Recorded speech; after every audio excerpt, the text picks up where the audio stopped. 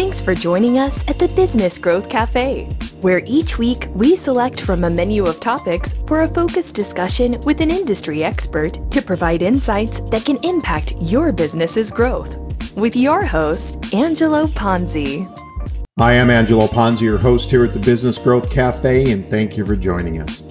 I don't care what type of business you are or at what stage your business is in its life cycle.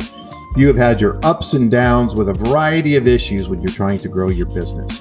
As a consultant, a CMO, a business owner, and a corporate executive, the one thing that has always amazed me is how unprepared businesses are for a crisis. I think that because when people hear the word crisis, they think catastrophe, they think earthquake, hurricanes, but that's not necessarily the case. So today I've invited David Oates, crisis PR expert and founder of Public Relations Security Services, to discuss why every company needs to have a crisis plan, not only to protect your reputation, but protect your company as well.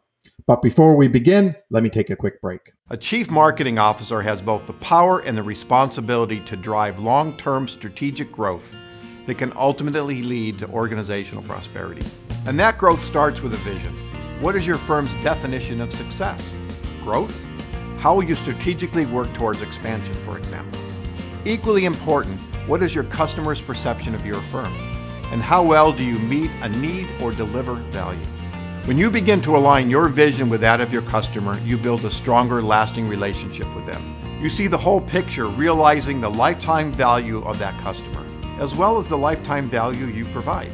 A CMO must look at success with a strategic mindset, looking beyond the transactional.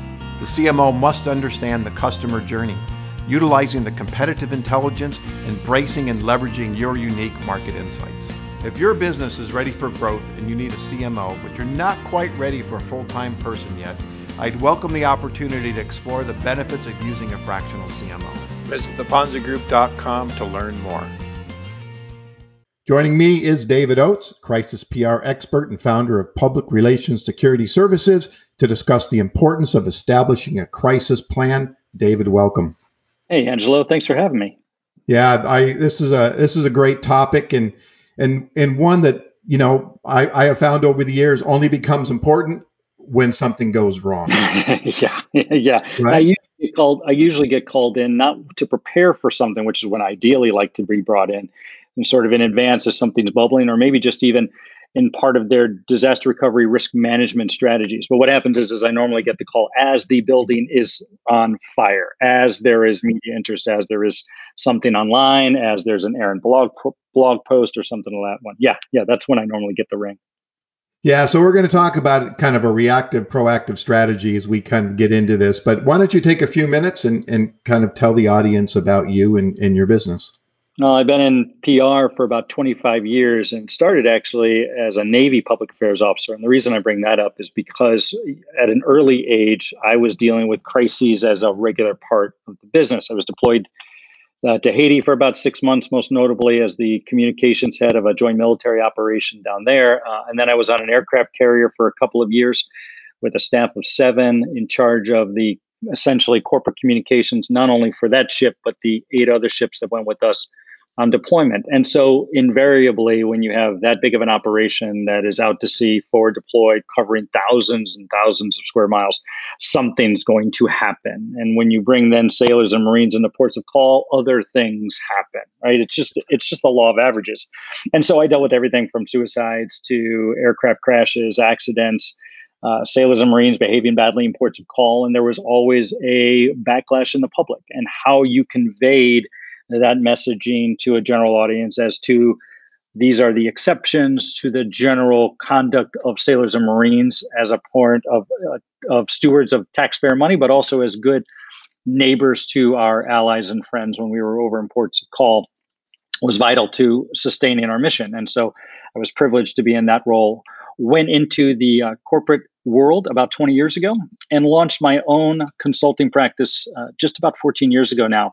I started and evolved over the time into purely crisis PR services over the last few years. And this probably gets to the point where, because of the way in which we communicate as a society nowadays, we are afforded, every one of us, the opportunity to essentially be our own broadcaster. So as I tell companies of any size that you can go from hero to zero in an Instagram post, because all it takes is somebody who, for whatever reason, feels disenfranchised, right? Maybe they had a bad day at your brick and mortar store or your online experience or some other engagement. And they are now going to take to social media, to Yelp, to TripAdvisor, to other online entities, and just berate you and generate an audience. And that's, I think, the part that I want to emphasize is, I think when you brought it up in the beginning, where crises now, it looks like there's major catastrophes where you've got these throngs of news cameras and reporters shouting questions at your doorstep, and that's what everybody thinks about. Well, the reality is that most crises occur almost silently, and the next thing you know, it's some negative post that appears prominently on the first page of Google when somebody searches for your organization name or your name personally, and now you're dealing with it. So as I say, crisis communications is now a very much increase in demand because of just the ability for people just to take your brand and your reputation and trash it online to an audience that, will inhibit your ability to generate revenues and stay profitable. Yeah. I like what you said is kind of a description of everybody as a broadcaster. I mean, it doesn't take long. I mean, you and I literally could be doing this podcast, but in the meantime, we could be tweeting live or doing this live or whatever happens to happen. And so I have one story I'll tell as we kind of get into this, because again, there's so many stories and so many things that can happen. So I'm excited about really kind of digging into this.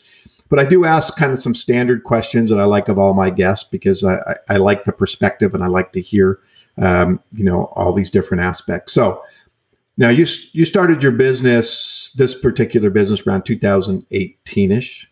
Yeah, so, that's about right. Yeah. Yeah. So in growing your business, what keeps you up at night?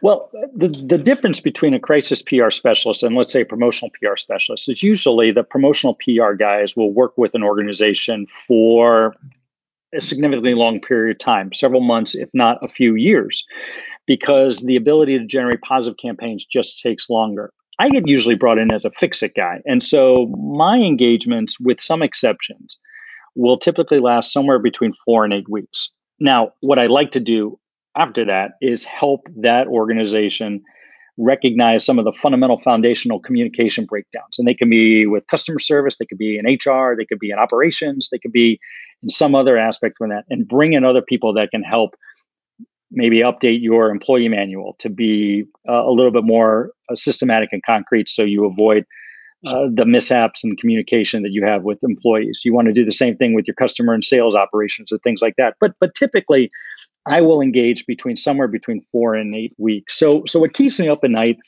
is casting my net farther and wider so people know me. I equate it somewhat humorously to a bail bondsman, right? It's better to know me and not need me than to need me and not know me, because the time in which you want to call me is a time in which things are just going bad. And if you don't have a clue who I am, it just delays that solution and increases your pain point significantly. So I spend a lot of my time, and what keeps me up at night is, who else do I need to talk to, either directly or through trusted partners, so people know what I do, because there's very few of us who focus exclusively on crisis PR.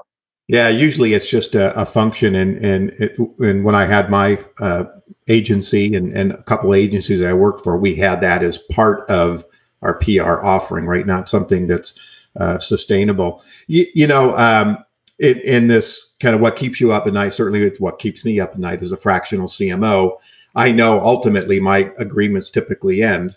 And so there's always that, where's the next one coming from? And to your point, how do people get to know me, what's about? Because I think there's probably a confusion as soon as people hear PR, and I've had other PR folks on, and for me, the traditional PR route has changed drastically. Traditional PR is broken. And so how do you educate and certainly differentiate confusion? I mean, we belong to an organization, and we've been in several meetings as provisors. And I sit in some of these meetings, and by the time it gets to me, I've already heard 5 or 6 people talk about marketing. And so for me, it's like, all right, how do I differentiate from that marketer? And it's been an interesting process, as I've actually had a lot of one-on-ones with them to try to figure out what they do versus what I do. And can we work together? And some of them actually, we actually are very synergistic, even though in the meetings we say marketing, right?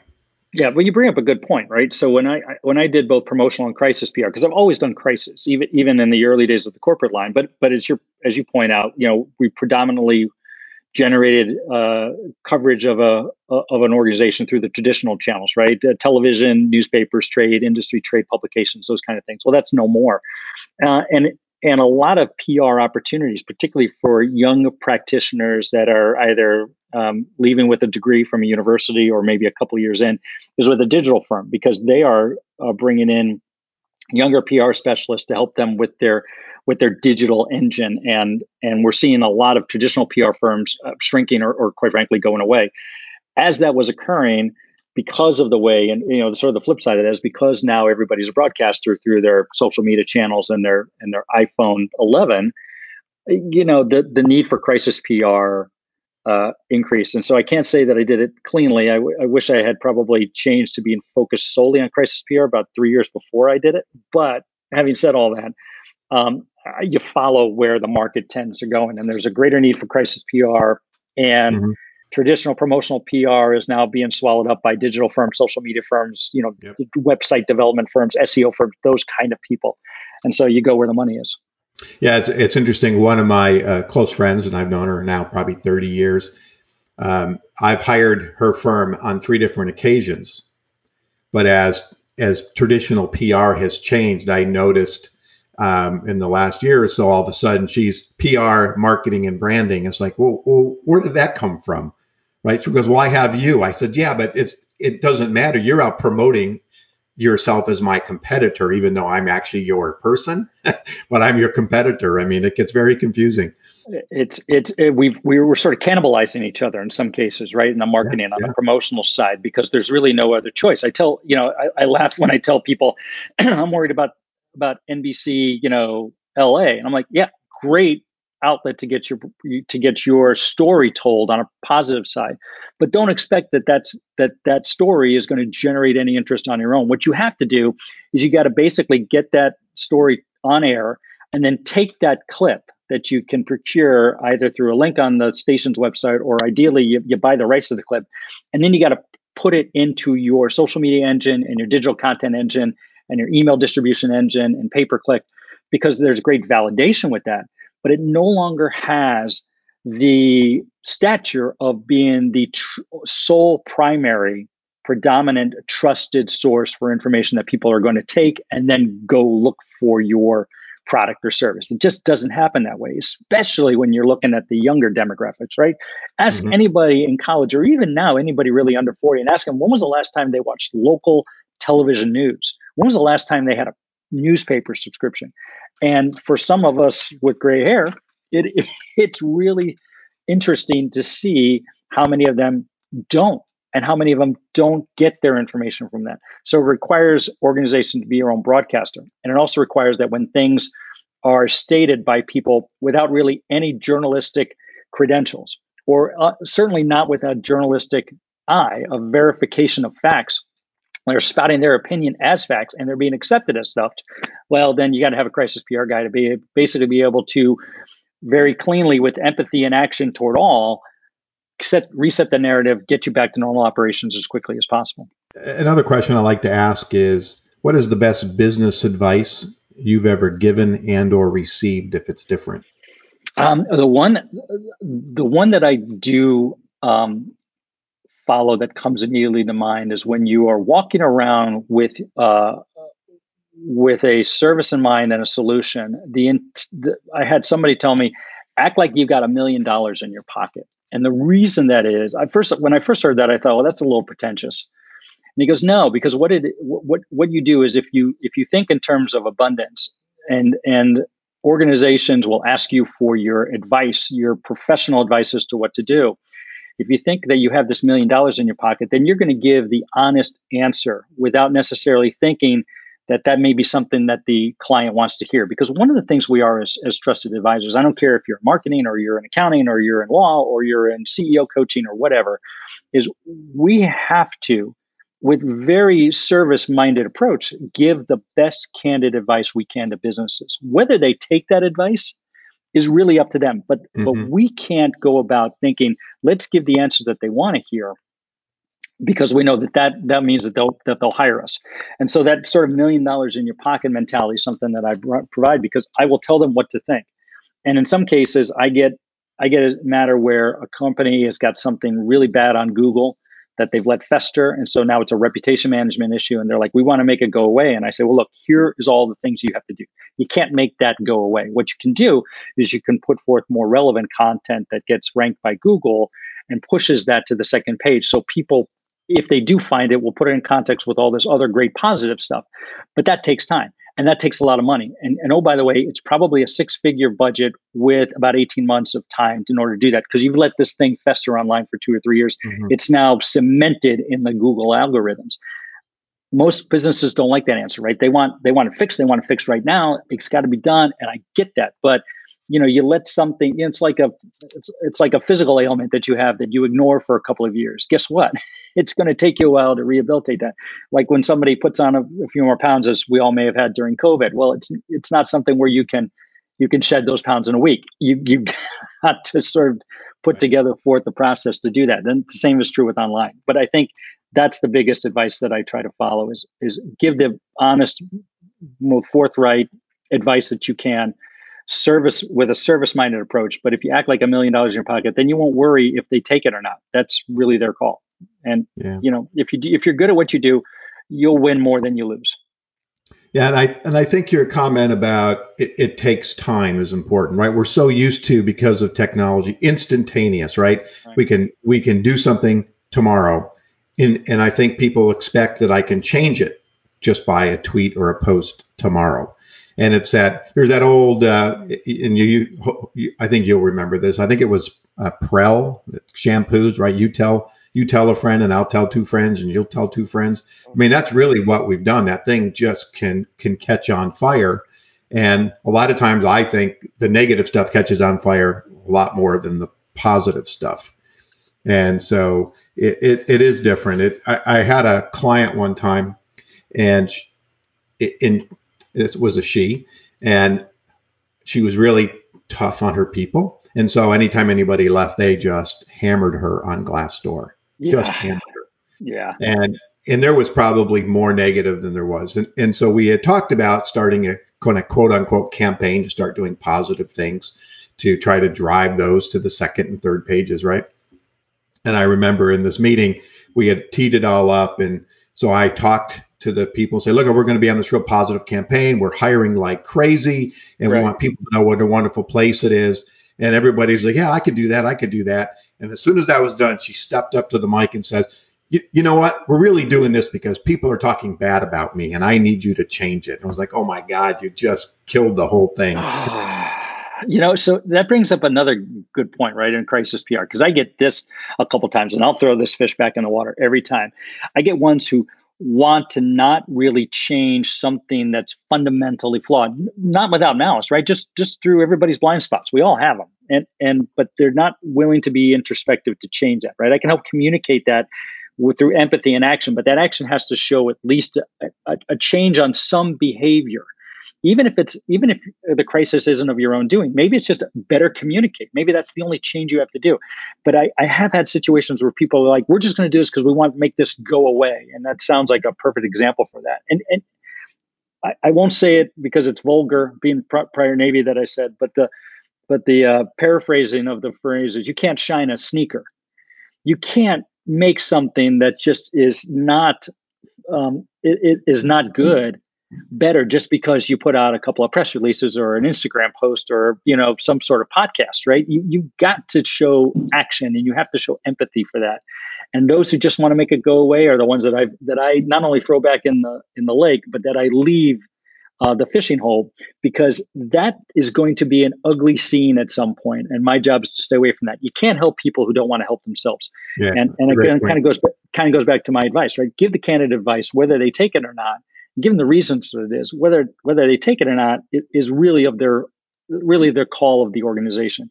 And I've had situations where they didn't, and the organizations went out of business. One in particular that happened a few years ago was a cell phone buyback company that had a really nasty Better Business Bureau rating because they were actually promising customers, a certain amount that they were going to get to buy back their cell phone through their online portal. Here's the gift card we're going to send you. The customer would send the old cell phone, and they'd send them a gift card that was actually half the value that they expected. And there may have been reason for that. And the reason may have been, when they finally looked at it, they were like, no, here's all the things that are wrong with it. We can't honor the quoted price. But they didn't communicate that when they sent back the gift card, and they wound up getting nasty reviews. The Better Business Bureau came in and gave them a flat F rating, and wound up making some news channels. And they called me and they said, well, I said, well, what are you going to do about that? How are you going to change that? And they said, we're not changing anything. Just make us go away. And I said, can't help you. 2 months later, they were out of business. That's the way it goes. Well, I think, and you made this statement somewhere along in this conversation about being upfront and honest, and I think that's trying to hide something always comes back to bite you. And it's, again, more than ever, it's too easy to find stuff out if you're kind of trying to hide the negativity. As I mentioned, I think in my opening is, I've had clients just didn't think they needed a crisis plan. And to them, it's like there's always something that could go wrong. And certainly the restaurant industry, I worked in that for quite a bit. Oh, yeah. And so that was always mandatory, whether it was food poisoning or, somebody getting hurt on the grills or whatever it happens to be. Are there some kind of typical companies that come to you or in your mind saying, this is a mandatory kind of, you have this business, you should have a plan? Yeah, I think that's a great question to ask. And I think the ones that are inherently in need of ones are manufacturing clients, construction clients, healthcare clients, hospitality and tourism, you said. Anything where somebody physically walks into a work site or an environment site. And I'm not just talking about customers. I think you bring up a good point. Employees as well. Anything that has inherent risk to that. Retail, furniture retail, those kind of things are important because there's just so many points of opportunities where somebody can interact with somebody, and maybe, again, not with malice, but with just an ignorance or maybe just tone deafness, will say or do something that will cause somebody else to take exception. And the next thing you know, you've got something, as you said, on Glassdoor or Yelp or Instagram or something like that, and having those type of scenarios at least planned for and reacted and ready to react to, and not only just what you're going to say, but who specifically will say it and how you're going to disseminate it, are important things to prep for.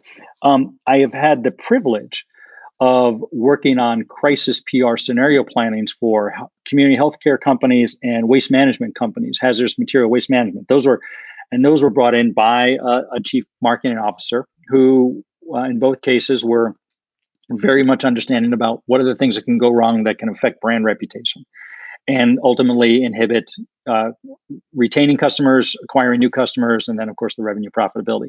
But I will say for every one of those planning scenarios that I create, I get 8 or 9 that wait until, as I mentioned in the beginning, that the house is on fire. And I'm happy to help, and I'll do that all day long. It typically costs more, upwards of 4 to 6 times more for just the amount of things that you need to get done. It also will take much longer. So the potential impact to revenue and profitability and employee retentions, right? We mentioned that people who feel like they're in a sinking ship will, in good times will leave like that. And now you don't even have your experienced people staying with you. So I tell people it's better to prep for it, but I get it, right? There's business owners got only so many things, so many hours in the day, and so many things that they perceive to be, fires that they've got to put out every day, emergent tasks. And when you say this might happen, it tends to get in the back burner. But if it does happen, it can be catastrophic. Well, I love the scenario planning aspect of it. I mean, currently I'm doing a lot of that. What if we're still in COVID? What if your market that you're already selling to disappears? What are you going to do, right? Yeah. So, and I think that's really important for any business, whether it's marketing or certainly in a crisis plan of these things could happen, and then what do you do if they do? And I know in some of the plans that I worked on, we had like, so let's say a crisis happens, who gets the first phone call? Who should talk to the media? Who should do, I mean, literally map the whole thing out, because the last thing you want to do is you get a phone call and you've got some, junior person sitting there telling the media, something that happened. You bring up an excellent point too. And I think even when those who are thinking about a crisis PR plan, their first default audience is news organization, is media. We got to answer to the media. And I would say media is probably the last one on the list, at least in typical prioritize. Your first audience that you need to communicate is to the employees, because your employees, as I know, Angela, I'm preaching to the choir here, it's the most inexpensive and most effective marketing asset, right? They're the people that are on the front lines to talk to your customers, your partners, in some cases, shareholders or certainly stakeholders. And they also are the most effective at generating new customers through word of mouth, talking to family and friends. And if they do not have the messaging and understanding of what is going on and how you are going to take care of it and how you're going to move forward with this one, they are going to be inhibited in not only their job, but they're probably going to turn on you, as you've seen on Glassdoor and others, because they will feel disenfranchised. So employees are number one. And then second is your customers. Having your communication with your customers directly, whether that's because you've got emails of your current customer base that you can send a blast to, social media followers, and those kind of things. Talk to your customers. Your customers don't want to hear it if it's all possible from a third party entity. They want to at least know that they have been communicated with. And then you've got your distribution partners, you've got your technology partners, you've got anybody else who helps you fulfill your product or service, investors, and then the media. Now, this doesn't mean it has to be done in series. You don't start with one and go to the other, but you do want to make sure that before you talk to the media, that you have at least started to or have preps in place to distribute information to all of those entities. Because I will tell you, if all you do is talk to the media, you're not going to solve this problem. Just ask United Airlines when a couple of years ago, you remember that passenger that they dragged off of the plane that was captured by everybody's cell phone and posted on social media. United largely ignored their employees and their customer base. They sent out a general statements to the media, and that was it. What happened was everybody got ticked off and disenfranchised, thought it was disingenuous, and started shredding their frequent flyer cards on social media, and only exacerbated the crisis that I still think when you think of United, you think of that episode. Well, that was years later. Good luck. It's a prime example about when you're overly focused on media and not the other audiences. Let's continue. Tell me, I like stories. We're storytellers. Mm-hmm. So tell me, whether it's your client or in the case like United, give me some kind of positive examples of people maybe used your service and what happened and why they used you, and then maybe either some people that didn't use you or just some negative stories. And I know that there's tons of them. I go way back to the Tylenol day, and certainly we had the plane crash in San Diego. That was like, what, 20 years Oh, yeah, ago? The PSA flight. Yeah, in the late 70s. Yeah, pretty tragic. I'll give you one, though, that I think is a prime example of a good outcome, but also indicative of how things can occur in a crisis PR situation for any organization. So a few years ago, I got introduced to a manufacturing company, about 30 people, very light industrial. And they make these kids T-shirts, and the company's called Just Add a Kid. If you look online, Just Add a Kid, and they make these characters of bodices of different activities, whether they're doctors, lawyers, sports figures, ballerinas, artists, those kind of things, and as well as animals, so lions, tigers, bears, elephants, those kind of things. And they design these T-shirts to fit boys and girls about 8 years old and under. And really 6 and under is their target market. And you see these at different retail shops and airport gift shops, and those sort of impulse buying scenarios where, with a hanger that has a model kid's face, some kid model's face, grandma and grandpa, aunt and uncle, mom and dad will walk by and see the T-shirt with the kid's face and think, oh, that sports thing would look great on Trevor, or this scientist would look great on Jill, or one of their other kids, and so they'll buy them. And about 6 years ago, I want to say, I get a frantic call from the CEO, who tells me the New York Daily News just called me. What do I do? And I said, well, what happened? Well, it turns out at one of their retail outlets through a distributor, somebody, for some stupid or sick reason, maybe they were trying to be a joke, maybe they were ticked off, paired up these hangers that they had with this African-American boy's face on a monkey bodysuit t-shirt and put this entire display. So sure enough, somebody walked by, took a photo on their phone, posted up on Twitter, tagged the company and said, explain this. Now, this company is based out of Poway, and the first call they get is the New York Daily News. So that tells you how big this thing got on social media before they even knew about it. And the question is, what do we do? Well, the first thing we did is we put a statement out that we sent to all of their employees as well as their distribution partners and ultimately to their customers. Said, we saw at the same time you guys did. We didn't condone this. We don't authorize it. We didn't approve of this.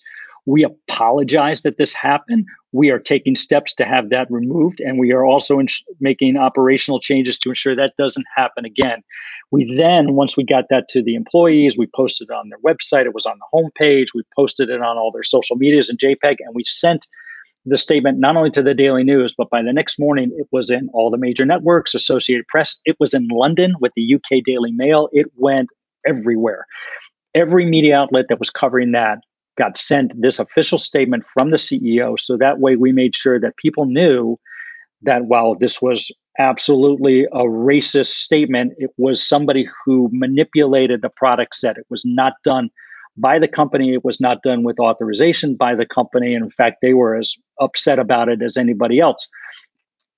And we answered every inbound email that came in. We changed the 800 number of the company to address the statement. We answered every social media post, and they were vicious too. They were calling in many cases for the CEO's head. And I mean that physically rather than just literally. They were calling for that head and they were vicious. But we answered every email. We answered every social media post. We addressed it with employees. We addressed it with distribution partners. We talked to the stakeholders and with media. And within 36 hours, that story was dead. There wasn't any follow-up to that because everybody understood where our position was and that we were shocked by it. Mm-hmm. Now, two things in this crisis PR scenario, fundamental for any crisis PR, was to express empathy and action. We say, we're sorry that it happened and we're taking steps to ensure that it doesn't happen again. What they did is they wound up removing that product line. Their monkey bodysuit. They weren't going to take any chances again, even though the instructions were there as to which hangers get paired up with which product. We're not even going to worry about that. But where I went several rounds with the CEO was, why am I apologizing for this? I didn't do anything wrong. It was probably some kid at this retail shop who was being funny or being racist or being stupid or a combination therein. Why am I apologizing for it? And I said, listen to how we wrote the statement and why I asked you to approve it. I said, you apologize that it happened. I'm not saying you apologize for doing it, but you have to express empathy. You have to understand that people who are seeing this at first glance out of context are going to be enraged because they think you and your organization is racist. And you're sorry that people took it that way because you're understanding that that would be the natural reaction of anybody seeing it for the first time. And expressing empathy, even if it's no fault of your own, through such a manner is so important because ultimately the anger that you get from an audience is largely because they feel like they are not being heard, that they are not being listened, that they are not being understood.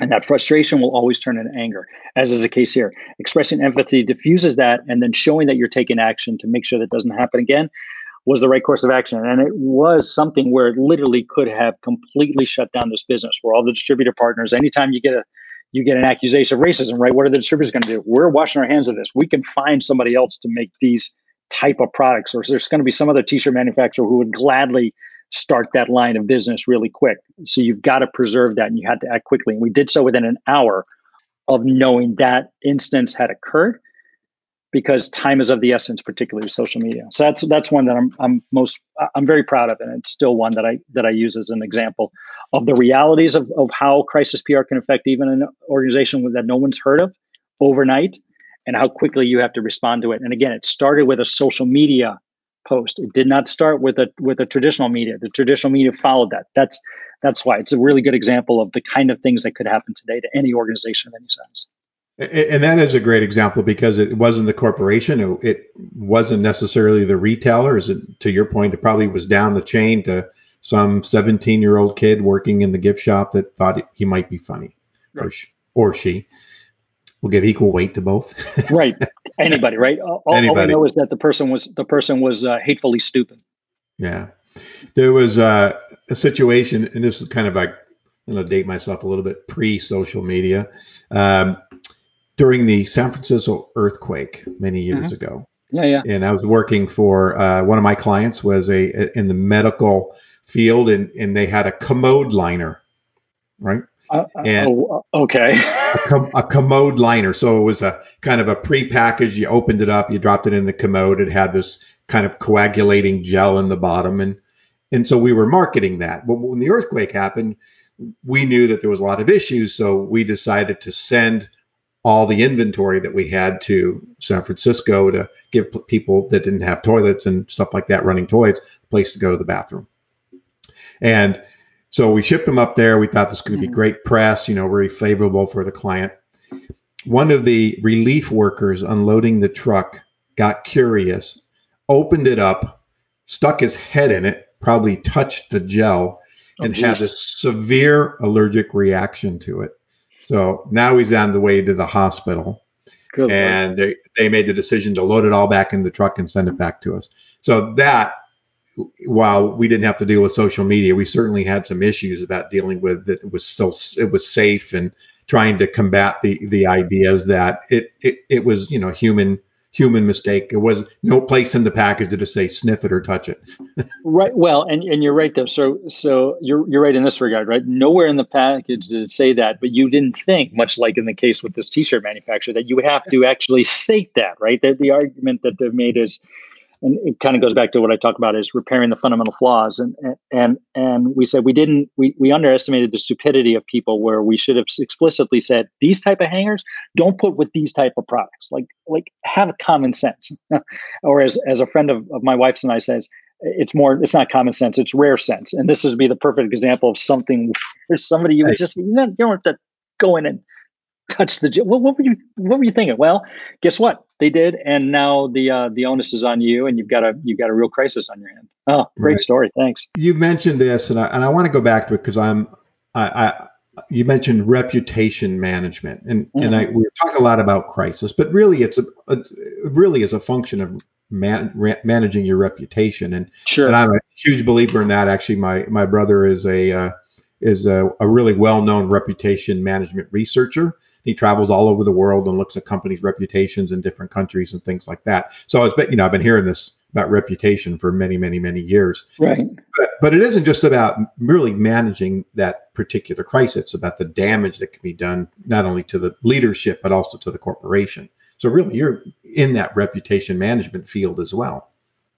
Yeah, and where I get involved, unfortunately, often because of being a crisis PR, is when something has already been cemented, as I mentioned earlier, in Google on a search engine that had been largely ignored by an organization until such point as it got to be so popular that it now inhibits customers from closing or contracts. I had a couple just in the last few months who called me because they were either losing a client because of something that appeared on the Google search, or they were not eligible or didn't even get into the running for a final look-see for maybe a big government contract or things like that, right? You have something like that, even if you can put it in proper context, once it's up there, most organizations will say, I'm not touching you, right? Because this is, now I'm going to put my reputation on the line just to try to justify that, no, this is a one-off type of thing, because you've left it basically sitting there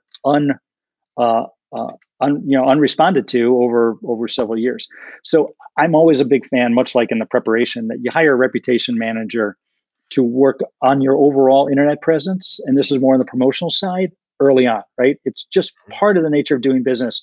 When you are engaging current and prospective customers, partners, and investors through an online channel, through a social media channel, through an app, through a website, manage that as part of your course. Some don't, right? Particularly in the professional services area, until it becomes a problem. But the problem is that then they come to me and they go, can you fix it? So, yeah, we and the teams that I'll bring in can absolutely fix this. 18 months and six figures at best, start writing checks. And that becomes a real expensive undertaking, as opposed to slow and steady early on wins the race. So quite frankly, I'd rather not do that. I'd rather put it in the hands of a reputation manager who is working with them from the beginning. But such is not the case. And often it goes back to the whole idea is that I'd love to be part of the more proactive side of risk management because the threat of crisis PR is real and it's greater than most organizations think. 8, 9 out of 10 times I'm getting called when the house is on fire. Great. Happy to help. I'll be glad to do so. Just give me, just be prepared that it's more expensive than originally. It's a great point, and I think we talked a little about proactive versus reactive. I want to move over. First of all, I want to talk about your recent book. Thank you. How to manage COVID-19 crisis in nursing homes. Now, congrats! I think I saw that it's a bestseller already. It was, I appreciate that. Yeah, Amazon put it as the best new short-term ebook. I didn't even know that was a category, but I'm glad. It's about an hour read. I put it together just real quick on up on Amazon because I've been privileged, and I say this most sincerely, privileged to have assisted about currently it's close to 30 nursing homes throughout the state of California, all with COVID infections, some of which are large outbreaks because of the not only anxiety and concern from local and national media. We've had them on NBC Nightly News, CBS This Morning, CNN, and AP, and all that, but also the family members and helping those administrations convey to family members what's going on because family have not been able to get into the nursing homes at that there. And there's real people involved with that. And I'm sensitive to that, but I'm privileged that people have been able to contact me and I've been able to make an impact on allowing them to properly communicate to all of the parties, including staff and existing residents as to what's going on and being a source for that.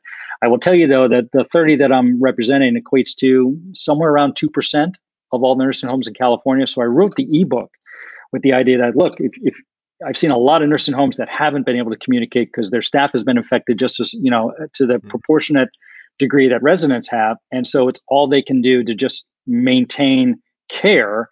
And I haven't even given any thought to a communications infrastructure, but their lack of conveying regular, complete information to family members and to media is now, in some cases, I believe, brought up the criminal investigations that some are facing because there's a natural default conclusion that their lack of communication means they're doing something wrong. And so I put that up there. It's less than $3. Download it. Take an hour to read. It's like, hey, if you are working in a nursing home, or you are managing a nursing home, or you're a service provider in a nursing home, take this. It's a playbook. Here's how you set it up there. Go, because I think you're going to see with COVID, nursing homes are going to continue to be on the front lines, for some time. And so it was done with that in mind. Yeah, no, that's great. My in-laws are in a independent. Well, it's an independent assisted and memory care all in one place, and we've been dealing with my father-in-law got sick, had to go to the hospital, but when they brought him back, they stuck him in assisted living, and they wouldn't let my wife's mother, my mother-in-law, actually see him for a long time. So, and they couldn't see the family, and with the communication was strictly by phone, and they're 94 and 99. I mean, so there was a lot of crazy stuff and built a lot of anxiety and suspicions of what was going on because of the lack of the communication. It's been the bulk of lately of the things that we're working on is family members who are understandably so anxious, anxiety. And I say if it's not communicated with effectively, anxiety always converts to anger, right? Again, it's that idea about I'm not being communicated with, I'm not being heard. It turns into anger if not addressed. And having that ability to do so for family members has been important. And I can't say that it has been received well by family members 100% of the time. So we've dealt with media that are now speaking out on behalf of a family member who calls a reporter and says what's going on. And undoubtedly there'll be some litigation for some that we're dealing with. But to the extent possible that we can help the nursing homes properly convey to family members and to residents and to staff, right, who goes in every day, the heroes that go in every day to care for COVID patients, and taking care of that, I think is important to do so. And yeah, it has been a significant amount of my time for the last 4.5 months. Yeah. Well, it's certainly a great cause and in making sure that it's a crazy time. And I know that the nursing homes have been hit pretty bad. So we are coming down to the end. I've really enjoyed this conversation. So I kind of one more question. Is there if you could offer 3 tips, a checklist, whatever, however you want to frame it to the listeners, if you're going to start a crisis plan, here are the 2 things, 3 things, 4 things that you should do. Yeah, 3 things are absolutely paramount. We sort of talked through them before, but to summarize, first off, make sure your messaging includes empathy and action. Again, even if the crisis is not of your doing, you need to express empathy and also action as to how you're moving forward in order to convey correctly to audiences that you care and that you're listening and that you value them. The second is make sure that you think about all the audiences. And in particular, don't forget your employees as the first and always the priority of any crisis event, to make sure that they understand what's going on and they are armed to be able to convey that same messaging to everybody that they talk to, customers, partners, investors, and the like. And the third that we haven't really touched on a lot in this podcast, but I think is equally important, is practice it. Make sure that you have this in place, that practice it. It's like muscle memory, right? Put people in place, throw scenarios in the middle of the day without warning as to what's going on that are likely or possible scenarios of a crisis event, and see how the designated people that you have in the plan are reacting to it. Because the time in which to figure out the plan is working, let alone understood, is not when there's an actual crisis plan, right? Sure. Otherwise, all you've done is you've written something that's been stuck in some, cloud, IT cloud for a while and doesn't do any good. So practice it. And I would say those are the 3 things that if you do nothing else, that you will want to develop in a crisis PR plan. And it's in that ebook specifically for nursing homes, but the fundamental premise of how to develop a plan is in there for practically any situation. Well, the last thing I would imagine in the middle of a crisis, you've got to go find it, blow the dust off it, and try to make it work. I'd say don't bury something underneath a rock. I was sort of talking through that about the online post that now is cemented in Google, which is sort of hidden in plain sight, right? And that'll bite you every time. Yeah, just putting it away and hoping it goes away is not a strategy. Hope is not a strategy. We've heard that so many times, right? Exactly.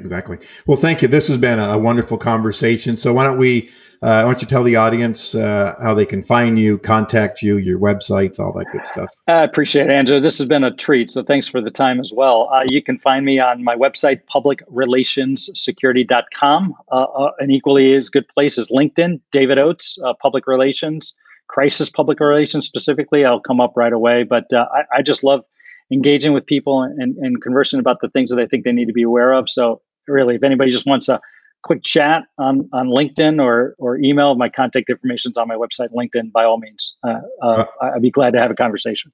Well, thank you. Thank you for that offer. And thank you for joining us at the cafe today. Keep in mind, if your business needs a CMO or a senior marketing leader, but you're not quite ready for a full-time person yet, connect with me to find out more about my fractional interim consulting services, or visit theponzigroup.com to find a variety of resources, blogs, videos, ebooks, blah, blah, blah, or certainly connect with me on LinkedIn. Please subscribe to this show. And if you're already a subscriber, I encourage you to tell others about it so they can benefit from the great content like you heard with David here today. Or you can go to thebusinessgrowthcafe.com or subscribe on any podcast platform. And don't forget, join me next week at the Business Growth Cafe. And David, thank you. Thank you, Angelo. Be well. Yeah, you too. Thank you for listening to today's discussion at the Business Growth Cafe with your host, Angelo Ponzi. Take a moment to subscribe to this podcast and visit our website at www.businessgrowthcafe.com. Read Angelo Ponzi's blogs at www.theponzigroup.com.